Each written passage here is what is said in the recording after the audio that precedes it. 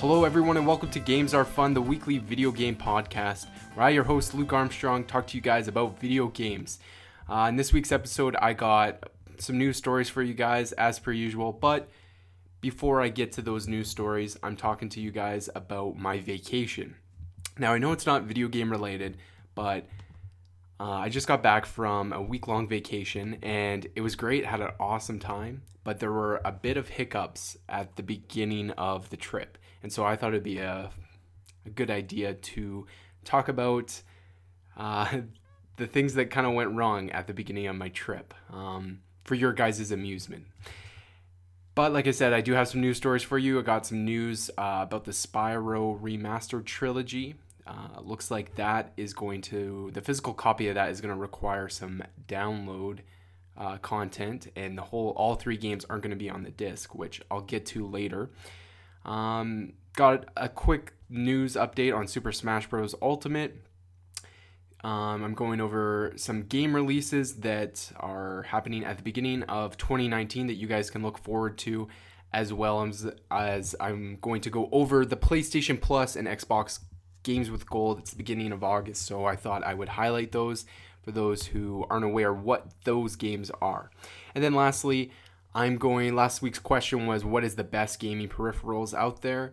And some of you sent in some suggestions. So I'm going to read a suggestion that one of you guys sent in, and I'm also going to list some of my gaming peripherals. And then that's basically the show this week. So it feels like a long time since I've done this because I've been out of town. The last week's episode actually went up when I was out of town. So it feels like it's been forever since I've actually recorded a podcast. And that's because it has. It's been a couple weeks. So bear with me if things don't seem as smooth. Just finding my grounding again after, relaxing for a week. So speaking of my vacation, let's start off there. So me and my girlfriend Megan decided to go on a road trip, and we wanted to do a combination of some camping as well as staying in Airbnb in Nelson, British Columbia. So Nelson is a town. It's a mountain town. There's skiing and snowboarding in the winter, but it's also really nice in the summertime. It's literally right on the side of a mountain. It's in the Kootenays. It's absolutely beautiful. It's a great place if you have not been there. So we wanted to go there, but we didn't want to stay an entire week there because that would be expensive. So we thought, well, let's camp, a night before we get there. We'll stay in an Airbnb for 3 nights, and then on our way back to Edmonton, we will camp in some campgrounds on the way back. And so that was the plan. We were doing it cost effective by, camping on some nights and also staying in Airbnb, which is generally cheaper than hotel rooms. And we have never stayed in an Airbnb before, but we have been checking out Airbnb for a long time. We've, checked out places, but we never actually have stayed in Airbnb. So we booked this place, and we're all excited for it. It was a a basement suite, but it wasn't like a traditional basement because the Nelson's built on the side of a mountain. You can basically access the basement it's a walk-in basement. And so I'll get to the Airbnb later because that comes up. But let me start from the beginning. So we leave Edmonton, and we're trying to make our way down to Pincher Creek and Crow's Nest Pass, which is basically southern Alberta, right before the U.S. border. And we were going to stay in a campground called Castle Falls Campground. It was an Alberta provincial park, and we were going to stay there that night, and then the next morning head to Nelson via the Crow's Nest Highway that leads into British Columbia. So it's about a 5.5 hour drive. Everything's going good. We packed up our stuff. We made it there. And I think we got there around 4:30ish. And so before we go to our site, we reserved a site. There's we go to like the waterfall part, and it's absolutely amazing. So there's this waterfall, and at the bottom of it, it's like a pool that you can swim in, and the water is crystal clear. You can see to the bottom, and it's probably 15 to 20 feet deep, or at least that's what it looked like. And you could kind of jump off cliffs into this area of water. So we're like, this is awesome. This looks really sweet. And so check that out. Then we went to our reserved site. And so we pull up and we see that there's somebody set up in there. And it is like 4 o'clock. Checkout time at the provincial campgrounds is 11 a.m. So we're like, well, what the heck? And so no one's around. There's a tent set up, kind of half set up, I would say. And there's a car, but we don't see anybody. So we're like, well, this is an irritation. We want to, get our tent set up and get situated at our site. And so, we go back to the falls. We kind of wait for a bit, and then we come back again to see, if the person had returned. And there was 2 girls there. And so we say, hey, are you guys like reserved here? And they're like, no, are you? And we're like, yeah, we are. And so they're, oh, we're sorry, we'll move. And, they maybe didn't know that those were reserved sites, but I mean, it says clearly that these sites in this one section of the campground are reserved only. So you can't just, first come, first serve. And so that was a bit of an irritation. So we had to wait for them to pack up their stuff, which took about half an hour. And then we finally got in there, started unloading the car. And this campsite is awesome. It's like it's at the end. It's very private. There's trees. It's right by the river that from the waterfall that flows kind of right beside our campground. And so we get out our stuff, and we're stoked. We're starting our vacation, and we go to set up the tent. And now I've had pretty good luck setting up tents in the past. A lot of them have not been very difficult, but this was not the case with this one. So this was a new tent. And again, this isn't necessarily the tent's fault, but it was a new tent, so we're kind of figuring out how to set it up. And we're putting it together, and then we go to hammer in the pegs into the ground because the ground is rock and gravel. And so I take the back of my hatchet and I go to put in the pegs, and they're going in maybe an inch at most and just stopping and bending. And the pegs that came with the tent are not the greatest pegs to begin with. So it was kind of like, okay, the ground is really hard, but we also have pretty crappy pegs. Luckily, I had 5 or 6 really, really good pegs in my car that I had just kept in my car. And so we got those pegs out, hammered them into the ground, and even a couple of those pegs, like these are really hard metal pegs, and they were bending. They were going down, hitting a rock, and just bending, right? And so we probably we used all the really good pegs, but like I only had 6, so that was enough to get the actual tent down. But then when it came to the fly, there were so many, little tags that needed to be pinned down to the ground, and we could not get barely any of them in, because like I said, we were using the crappy tent pegs that came with the tent. And so we're hammering them in, and it's just not working. And so an hour and a half, almost 2 hours go by, and we're pissed because it sucks, right? Like, it's hot out. We drove for 5.5 hours, 6 hours, and we want to get this thing set up and have supper. And it's just not going that easy. And so we're like, you know what, screw it. The fly is not going up. And so what we did, there was no chance really of rain or anything like that, but we wanted to, just in case, obviously, put some sort of covering over the tent because there was a kind of a screen at the top of our tent, right? And if it rained, we'd get wet. So we took a tarp and we kind of tied it to some trees and pegged the one side down to the ground, and we got it to work. At the end of the day, it worked. And so we finally got the tent set up, but we weren't in the greatest of moods because it did not go as planned. And so the night went on, and we went over to kind of where the waterfall was and the swimming pool. And what was the swimming pool? It's like a lake, kind of like a, I don't know how to describe it, but we went over there and there's people over there, and there's guys that are kind of like young teenagers, and they were jumping off like the cliffs into the pool. And now these cliffs aren't super tall or anything, but you need to jump pretty far from them so you don't land like on a rock and hurt yourself on the way down. And these teenagers are doing like trying to do flips and stuff. And so this one guy, they go to the higher point, the higher cliff, and the one guy jumps and goes to do a backflip and just lands straight on his back. And it sounded like he like split his back open. It was so, the smacking of his back on the water was so loud.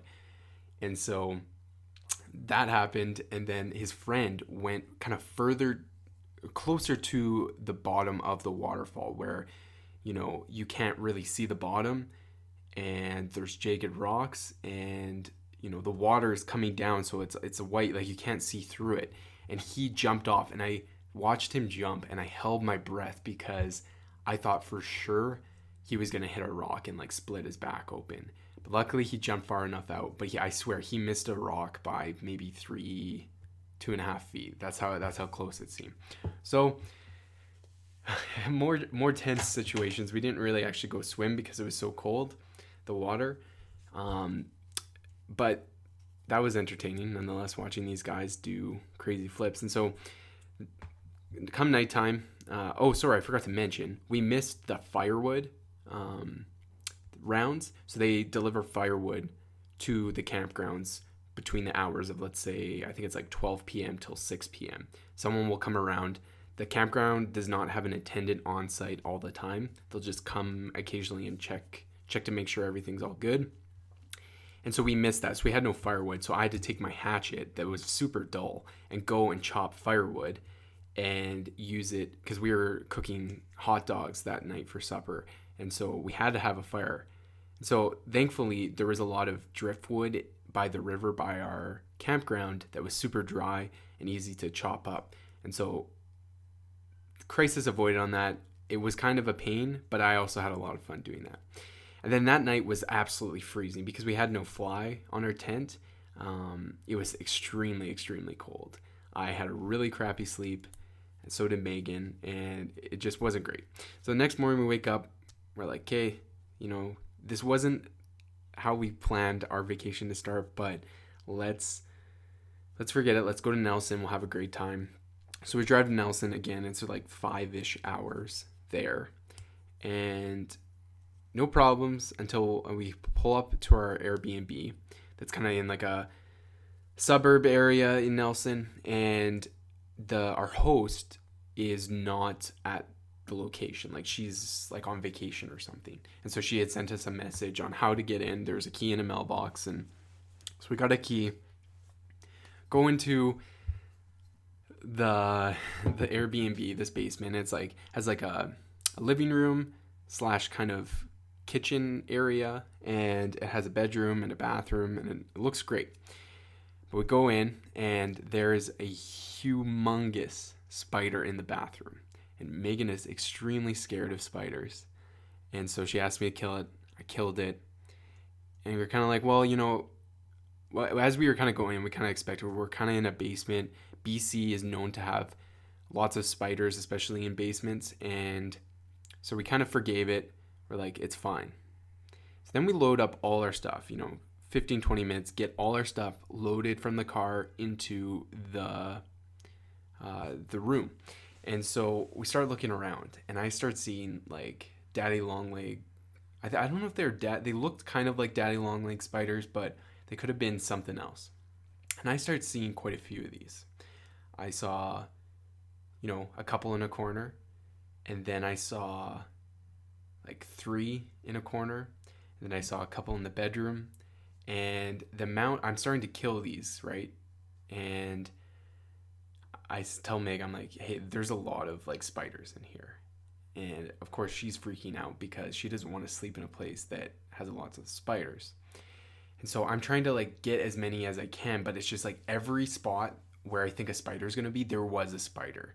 in every corner, under every surface, there were spiders. And in the entryway into this basement, there's like a sauna, like a portable sauna. And I look behind this portable sauna, and I kid you not, there were dozens and dozens of spiders, and like just full of cobwebs. Like I'm not kidding. This is not an exaggeration. There's probably hundreds of spiders in this basement altogether. And again, I was like, okay, well, this is in the entryway, so there's a door that can kind of close it. But I mean, there's a lot of spiders everywhere. And then I'm like, okay, let me go check the bedroom. So I check the bedroom, and I pull a couple dressers behind, and there's cobwebs in between the dresser and the bed frame, and like the box mat, the box spring. And so I'm like, oh man, this is not good. This is really gross. And then I pull pillows back, and I kind of pull the top mattress back, and there are spiders like behind the bed, like behind the pillows and stuff. And I'm like, nope, not happening. This is not happening whatsoever. It doesn't matter. Like, this would take hours to clear all the spiders out here, right? And Megan's not going to feel comfortable sleeping in a place that's infested with spiders. I don't really even feel comfortable with that. So we contact our Airbnb host, and we finally got a hold of her, and we tell her, like, hey, like, there are a ton of spiders in this place. Like, what's the deal? She said, we're out of town. I sent somebody in that was supposed to go and totally clean the place. And I'm thinking, clearly they did not, because there's no way that, it's not like these spiders were hiding in corners and stuff. Like, some of them were pretty out in the open. And so there was dust and cobwebs everywhere. And so we're like, basically she gave us the option of having somebody come and clean the whole place up for us, or we could just get a full refund, which Airbnb doesn't necessarily do all the time. They have like a cancellation policy that if you cancel that short notice, I think you only get like 50%. It just depends on like the host you have. But she said she would give us a full refund. And so of course we're like, okay. So I look at hotels available for tonight in Nelson and for 3 nights. And thankfully I found a place that was really cheap, but it also a really great rating. And so I booked it. We got out of the Airbnb, got refunded our money, and then from there on out, our vacation was pretty good. Nelson was great. The hotel that we stayed at was great. It was right downtown. It was in walking distance with all the restaurants and bars and shops, which was great. And yeah, so the whole Nelson portion was really, really fun. No complaints from there. And then on our way back, we were going to do camping, and so we had decided, hey, we need some good tent pegs just in case we get hard ground again, and also because we bent like 40 tent pegs on the first night. And so we went and got some tent pegs that, in my opinion, looked quite strong and were definitely pretty durable. And so I spent like $20 on those. We get to the campground that night, another campground located in BC in the Kootenays, and these pegs are just bending. The new ones that we bought. And so the ground was a little softer than the first place, but again, it's just like, are you kidding me? We can't win like this. Like, especially because these are provincial parks where there's a lot of people, half the people are doing tenting, half the people just bring in their trailers, but there is a lot more tenting. It's not like an RV park. And so it just blows my mind that, that's the case. And then we got as many pegs down as we could. Some of them were kind of like almost like clamps. They're bent into U shapes, and so we clamped down the tags on the tent. And so that happened. And then the last night on our trip, we stayed at a campground near Invermere and Radium in BC, and we had actually purchased the really big hard plastic like stakes, and we got those in, and thankfully those were good. And so yeah, that was the trip. I just thought I'd share that story with you guys because in the first 2 days, it's just like, man, nothing was going right for us. and it seemed like that everything. Maybe we just had too high of expectations, but it went off to a rocky start. So that was my vacation, but I'm glad to be back. I'm glad to be back home where I can shower and I have my own bed and it's warm and there's no spiders everywhere and I can play video games again. So with that said, let's get into the video game talk portion of the show. So we got some news for you, but before that, I thought I'd start off by saying what games I've been playing lately, in case any of these games interest you guys. So on the Xbox right now, I've been playing a game called The Long Dark. Now, The Long Dark is a game that was initially in the game preview program, but eventually got a full release. It was on sale last month for $12, and so I jumped on that and bought it. And basically, what The Long Dark is, it's about a guy who works up in northern Quebec, and he basically he's going on, it's not really a mission, it's some sort of the delivering supplies to a northern community in Quebec, and their plane crashes, and he basically has to survive with whatever he can in the cold winter northern Quebec, right? And so there's wildlife, there's the fact that it's freezing there, which makes it really hard to survive. And so it's basically a survival game, but it's split up. There's a story mode that kind of is chapter based, so you can play chapters. And then there is a survival mode where you can just basically survive for as many days as you can. And so I've started off with the story mode, and I'm almost done the first chapter, and I've already put like 5 or 6 hours into it. And so I'm just really impressed with this game because it's not your typical, it is your typical survival game in the sense that you have to find, food, shelter, water, you got to create fire and that kind of stuff, but it's more in depth. It measures things like, when you're chopping down a tree or gathering firewood, how much energy that's burning or how many calories that's burning or how much time that will take in your day. And so that happens, or when you're cooking a meal, it'll actually take, X amount of time for the meal to cook.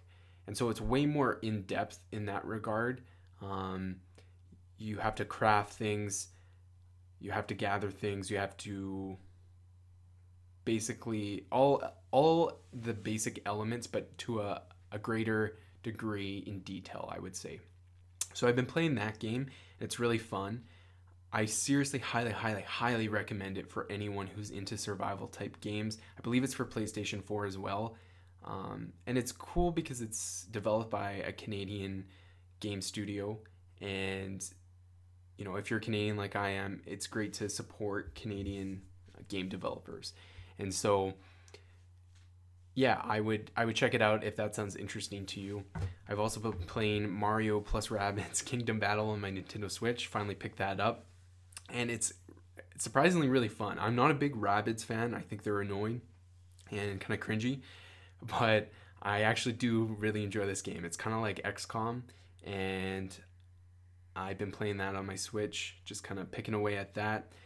And then what else have I been playing? I just picked up Dishonored finally for Xbox One. Of course, Dishonored came out late Xbox 360, PS3 generation. But I finally got on board and picked up the definitive edition for Xbox One for like $10. And so I'm basically trying to beat The Long Dark and get some more progress on Mario Kingdom Battle. And then I'm going to take a dive into Dishonored.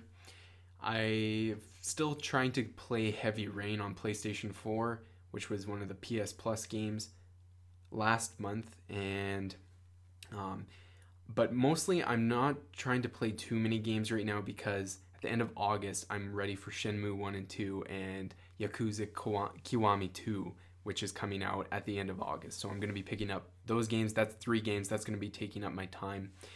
And then also, I had put on hold No Man's Sky at the library so that I could rent it and play with you guys on PS4. In previous episodes, I talked about a community play for No Man's Sky this month in August. Now, that is still happening, but unfortunately, I did not pick up the game before my vacation, so my hold expired, and so I got to pick it up again. But by next episode, I will have a set date where hopefully as many of you guys can come on PlayStation 4 and we can play No Man's Sky, that next update with the multiplayer, and give it a shot. So stay tuned for that. I feel like a broken record because I said that last week, but it is happening. And next month, probably not next episode, the episode after that, we might announce September's community Let's Play game.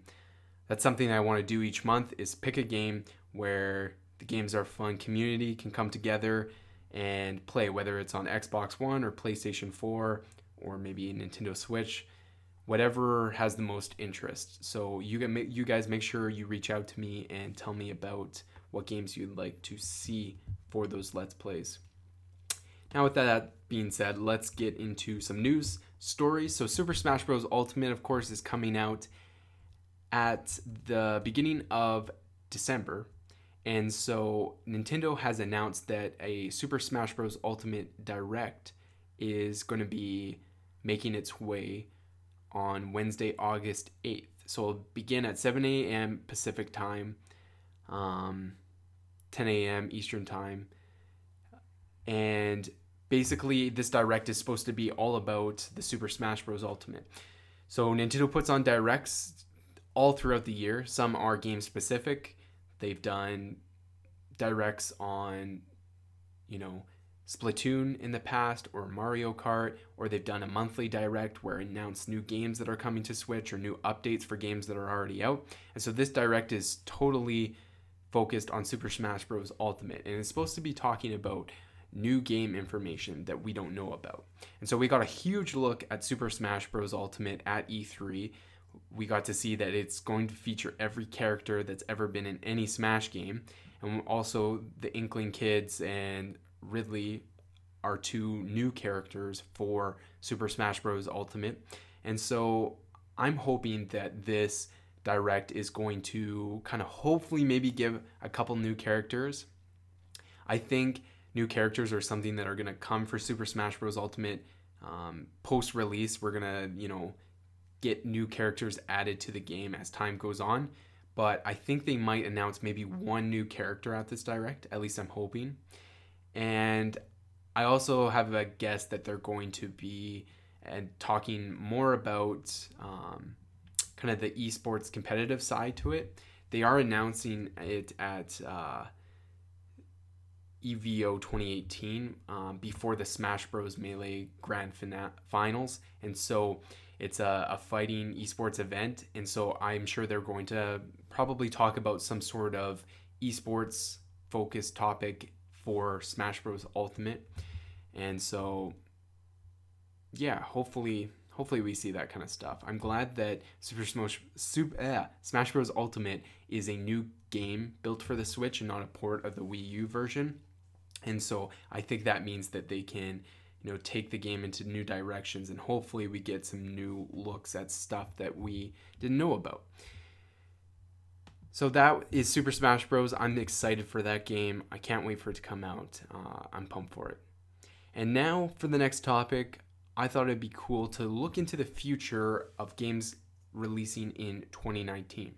So we know basically all the major games that are coming out this year. We got Spider-Man next month, Shadow of the Tomb Raider, Red Dead is a big one, Black Ops 4, Battlefield 5, then Let's Go Pikachu, Let's Go Eevee, the new Pokemon games. Those are just the highlighted ones. I'm sure there's lots more than that coming out in 2018, but I thought it'd be interesting to look at what you can look forward to in early 2019. There's already some games I have my eyes on that I definitely want to get on the day they are released. And so in January, on January 25th, for PS4, Xbox One, and PC, we have the Resident Evil 2 remake.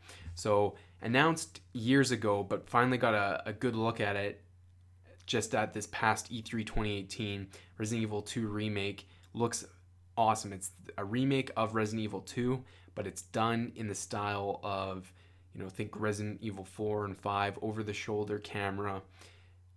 And so think of Resident Evil 7 graphics mixed in with the game Resident Evil 2, mixed in with the style of Resident Evil 4. And so that combination sounds wicked. I can't wait to check this game out. Big Resident Evil fan, and I will definitely be getting this game. Kingdom Hearts 3 is coming out on January 29th for PS4, Xbox One. Probably going to pass on that game, or at least wait for it to get a little cheaper. Anthem. Okay, so February 22nd. This is the big day in gaming because we got quite a few games coming out on this date. For whatever reason, I think a lot of people wanted to get out of Red Dead 2's way, and they had planned for fall release dates, but they saw that once Resident Evil was coming delayed and coming out in the fall of 2018, they're like, okay, we need to get out of the way of that if we want our sales to go down. And so they moved it, and February 22nd is just the date that a lot of studios pick. So Anthem is coming out for PS4, Xbox One, and PC. This is the games with service type game where you basically are in javelins and look like Iron Man, and it's kind of a EA's version of Destiny. That's what it's been compared to. It looks really fun. I think I honestly am going to give this game because if the gameplay looks great, the graphics look phenomenal, and it's by BioWare. I got to support an Edmonton video game studio. And then February 22nd as well, we have Days Gone, of course, PS4 exclusive. This is a zombie game. It was announced a while ago, and then we kind of stopped hearing about it. And so we did get a release date for it finally. I'm not sure how I feel about Days Gone. The zombie genre has kind of been played out quite a bit. People have moved on from that. They're not as into zombies as they were 4 or 5 years ago. So I'm not sure how well it will do, especially with seeing that Anthem and all these other games are coming out around the same time. But I'd like to give it a shot. It looks fun. It isn't just a clone of The Last of Us. The zombies in it come in hordes, and they're fast, and it looks interesting. So I'm going to give it a shot. And then Metro Exodus, of course, another title in the Metro series. That's coming for PS4, Xbox One, PC, and obviously, of course, February 22nd. And then Trials Rising is coming for Switch, PC, Xbox One, PS4, kind of a sequel to Trials Fusion. And Crackdown 3, the game that has been delayed multiple times and maybe will never see a release. They say it's coming February, but that is to be seen. Crackdown 3 has had some development issues. It was supposed to be released day and date with the Xbox One X last fall, but it got pushed and was delayed and to 2018. Now it's been delayed even further to 2019. And so if for whatever reason it gets delayed again, which I don't think it would, it will either come out or it'll get canceled. That's my speculation around that. And then in March we have Tom Clancy's The Division 2 for PS4, Xbox One, PC. That's being released March 15th. And The Sinking City PS4, Xbox One, PC on March 21. So even in the first 3 months, we got a crap ton of good games that are looking really sweet. But that is just early 2019. We got games when we go into spring. We have Rage 2. We have a bunch of other games that have been announced for 2019 but don't have a specific date, like Yoshi for the Nintendo Switch, The Wolf Among Us Season 2, The Surge 2, Shenmue 3, Psychonauts 2. What else do we got? Jump Force, that's that fighting game with Dragon Ball Z and Naruto and all basically an anime mashup. Gears 5 is coming, Devil May Cry 5, Dead or Alive 6, Code Vein, Battletoads, Daemon X Machina. The list goes on. These are games that have been announced for 2019, but there's still, a ton of games that are going to be coming out next year that we don't even know about yet. So I'm pretty overwhelmed on the games that are coming out late here in 2018 as well as 2019. So yeah, I got a lot of games in my future, it looks like. Now, next story, we got Spyro Reignited Trilogy is coming out this September. But unlike the full release of Crash Bandicoot Trilogy, where all 3 games were on the disc, talking physical copy, of course,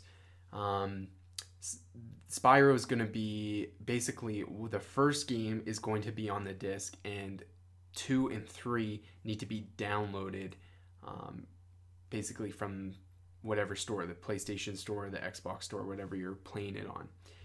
And so this really irritated me because I'm, of course, someone who really likes physical copies of games because I like to collect them.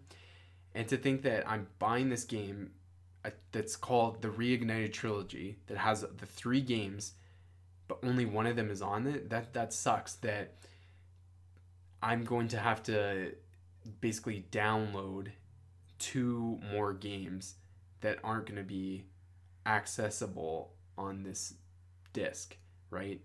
Once they're downloaded, I can't bring Spyro over to a friend's house and play it on their console, right? I'm going to have to sign into my account, download those other 2 games, and that's frustrating, right?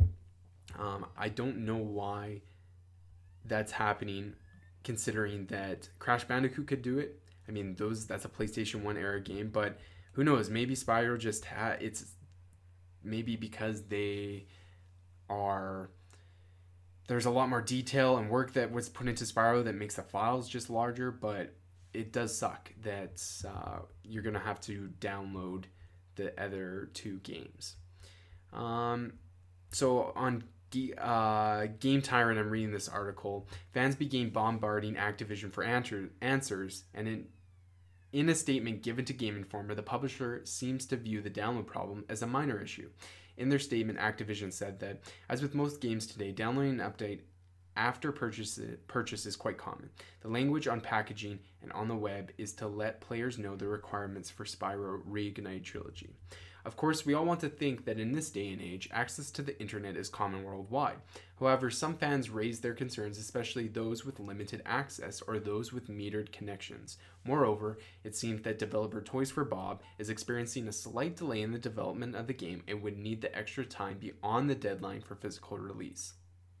So that's what I was thinking, right? When a game's gone gold, it means that it's on a disc, it's ready to basically be sent to the factories to be put on discs, right? The physical copies are ready to go, and they can basically work on the game and release a day 1 update if there was something that was found after the game has been put on disc. And so basically what this is leading people to believe is that they are not quite done the 2 and 3. 1 is polished, it's good, it's ready to be manufactured, but 2 and 3 still need some work and more than what could come in just an update, and so they're holding them to be digital downloads. And I think they have a valid point there with people with unsteady internet connections. You know, it takes me quite a while to download a fair-sized game, and I have a pretty good internet connection. I can totally understand somebody in maybe a remote location who has a certain amount of data per month doesn't want to download two whole games, right? They buy physical because they know that their internet can't handle that kind of stuff. So yeah, it's interesting to me that more games are doing this. We just saw this recently with the Mega Man collection games. And so I don't know. We'll see. I'm a little irritated, but at the end of the day, I'm still going to be able to play Spyro Remastered, so I'm pretty excited for that. Spyro Reignited Trilogy launches on September 21 for PS4 and Xbox One. I'm getting it for PS4 because I had it for PlayStation 1 back in the day. Now moving on to PlayStation Plus games and Games with Gold, free games for you guys for August. So it blows my mind that a lot of people who have gold subscriptions on Xbox Live or who have PlayStation Plus subscriptions on PlayStation don't take advantage of these free games that are released to us every single month. Now, sure, some games aren't great, But this month, you have to download these games. These are awesome AAA games that we basically get for free. And as long as you are a subscriber to these services, you'll get to play them. I mean, you're subscribing to them anyways. Why not just download the game and play it when you get time to it? I still will come back to games I downloaded months ago, and I'll come back, check them out, and really enjoy them, and actually sometimes even play them to completion. So it's once they're gone, they're out of the rotation, right? Though they're probably not going to make their way back onto Games with Gold for there's so many games that could go on that they're not going to be available for download. So just download them this month so they're in your library and you can re-download them whenever you want, when you want to play them. So the PlayStation Plus and Xbox Games with Gold freebies have been announced for the month of August. So it's a high profile month because with Games with Gold, we have Forza Horizon 2 and For Honor for Xbox One. So Forza Horizon 2 Anniversary Edition is available now, while For Honor joins the scheme on August 6th. So from August 6th to the end of the month, you can download For Honor. Of course, that's the Ubisoft game. But Forza Horizon 2 is available all month long. So Forza Horizon 2 is an exceptional game. I put tons of hours into it. It's a really fun open world racing game. And if you have a Games with Gold subscription, if you have a Gold subscription, take advantage of this Games with Gold and download these two games. For the Xbox 360 games, of course, backwards compatible on Xbox One, there is Dead Space 3 and Epic Mickey 2, The Power of Two. So cool free games on top of those other two as well. Over on the PS4, we have Mafia 3 and Dead by Daylight. So Mafia 3, these are two games I actually have played. Mafia 3 I own, but I've only put a couple hours into it. I absolutely love Mafia 2.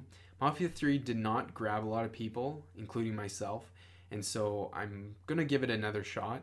But again, if you have PlayStation Plus, go and download that. Dead by Daylight's a fun game. I don't think it has an active community as much as it did maybe a year or two ago. But basically, one person plays as a killer. And so they actually have DLC packs where you can play as like Michael Myers from Halloween or Freddy Krueger. And one person plays as like the scary bad guy, and then the other people have to basically survive in this environment wherever you're located. And so basically what you need to do if you're a survivor, you need to activate some generators that will open up a gate so you can escape the level. And when you're opening up the generator, or when you're activating the generators, it alerts the bad guy where you are. And of course, you move a lot slower than the bad guy does for whatever reason, just like in horror movies when the person's running and the bad guy's basically just walking, they can catch up to him. So that's kind of a cool nod to old horror movies. But if you're the bad guy, of course, your goal is just to kill all the survivors. And so I like playing as the bad guy, of course, but playing as the survivor is fun. You got to work as a team for sure to get those generators activated and to beat the boss. And so it's fun. Check it out if that sounds interesting to you. And then there are some bonus games like Knowledge is Power and Here They Lie, Bound by Flame and Serious Sam 3, are on PlayStation 3. Draw Slasher and Space Hulk are on Vita. So those are your free games for August 2018. Now moving on to the next portion, the last portion of the show, I'm talking about gaming peripherals. So last week I asked you guys, what are the best gaming peripherals that have ever been released? Or at least changed how games are played. So to kind of put a base definition for a gaming peripheral, I basically am going to categorize a gaming peripheral as a controller or a device that is used to play games, whether it's on a console or a PC. So not all of them are controllers, but majority of them are. And so Coleman Dean writes in to Games Are Fun, One of the most unique gaming peripherals I have had the opportunity to use was the NES Duck Hunt pistol. I had inherited my cousin's NES, and I remember playing the dual cartridge of Super Mario Bros. And Duck Hunt. The pistol was a cool way to get involved in a game beyond just the use of a controller, much like an arcade game, and showed that Nintendo was an outgoing company that was and is willing to develop and support many unique gaming peripherals. Have a good one. Sincerely, Coleman Dean. Thanks, Coleman, for writing in. Yeah, the Duck Hunt Zapper was probably the most famous gaming peripheral that when we look back at the history of gaming peripherals, that's the one that definitely sticks out to me. It basically brought that,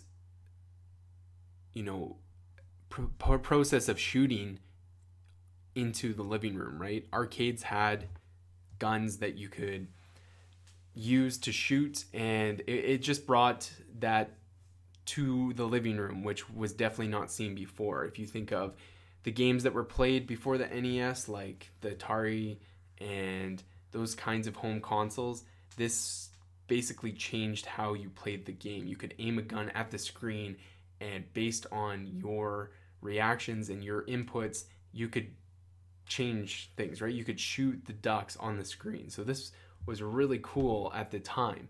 Of course, we've seen lots of spin-offs of that, but that really is the foundation of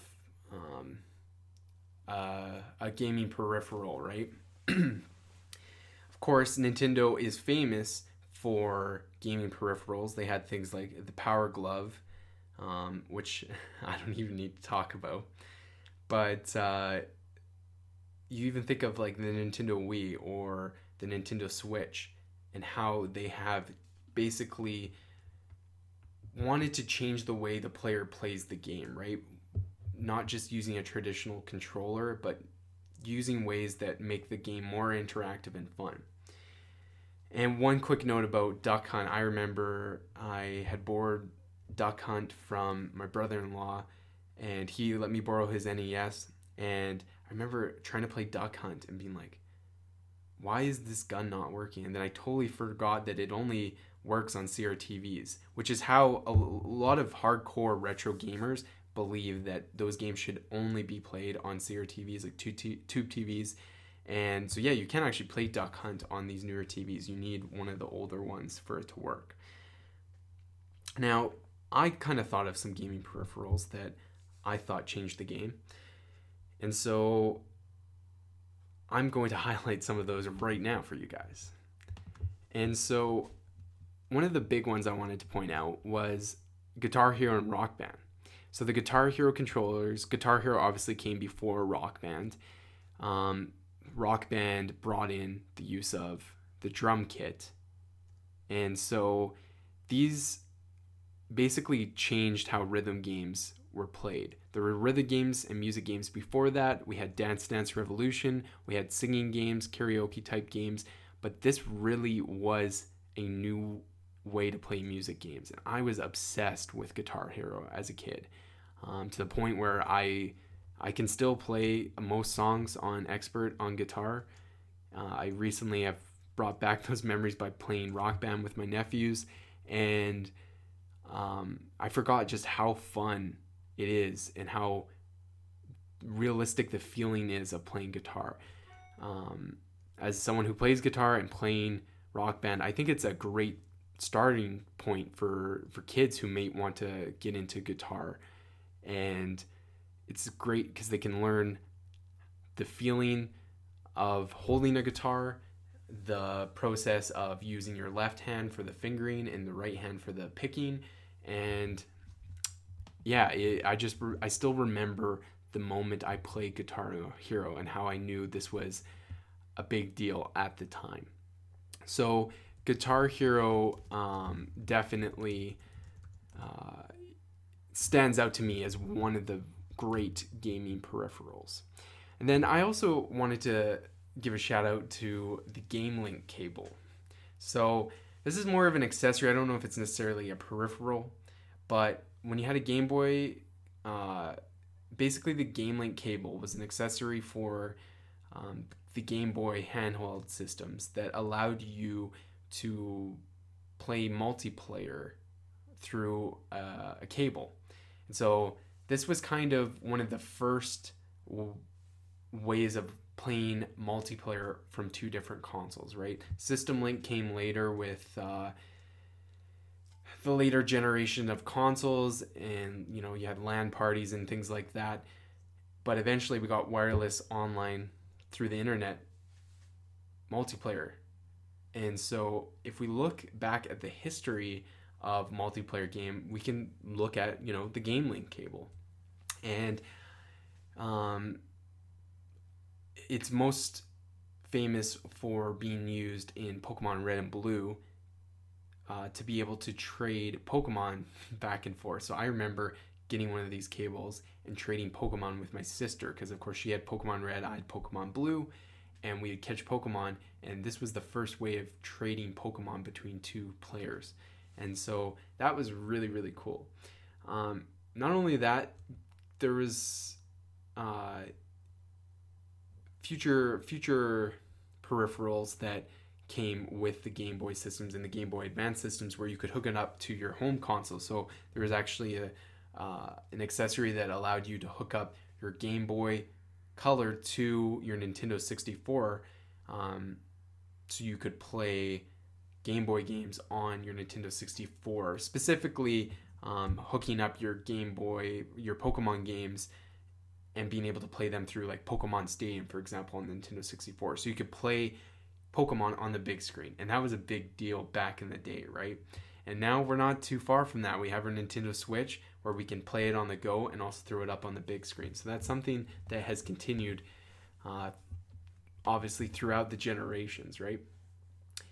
And of course, looking at current day gaming, you can't look past virtual reality.